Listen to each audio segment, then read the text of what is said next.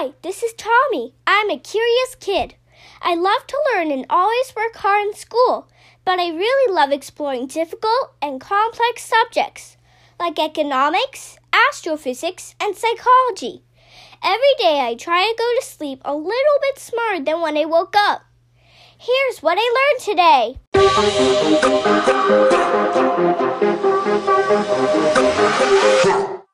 Hello everyone, and thanks for tuning in to episode 287 of the What I Learned Today podcast.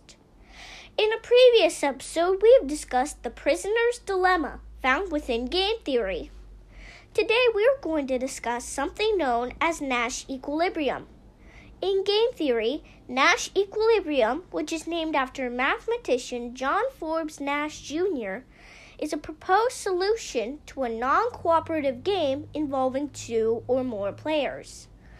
Each player is assumed to know the equilibrium strategies of the other players, and no player has anything to gain from changing their strategy.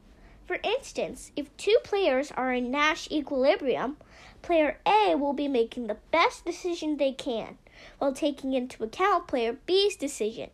Player B will be also making the best decision they can, while taking into account player A's decision. Nash proved there is a Nash equilibrium for every finite game. Players use Nash equilibrium to analyze the outcome of strategic interactions of several decision makers. Besides traditional game theory, it is also often used in the field of economics. That's what I learned today. Thanks for listening.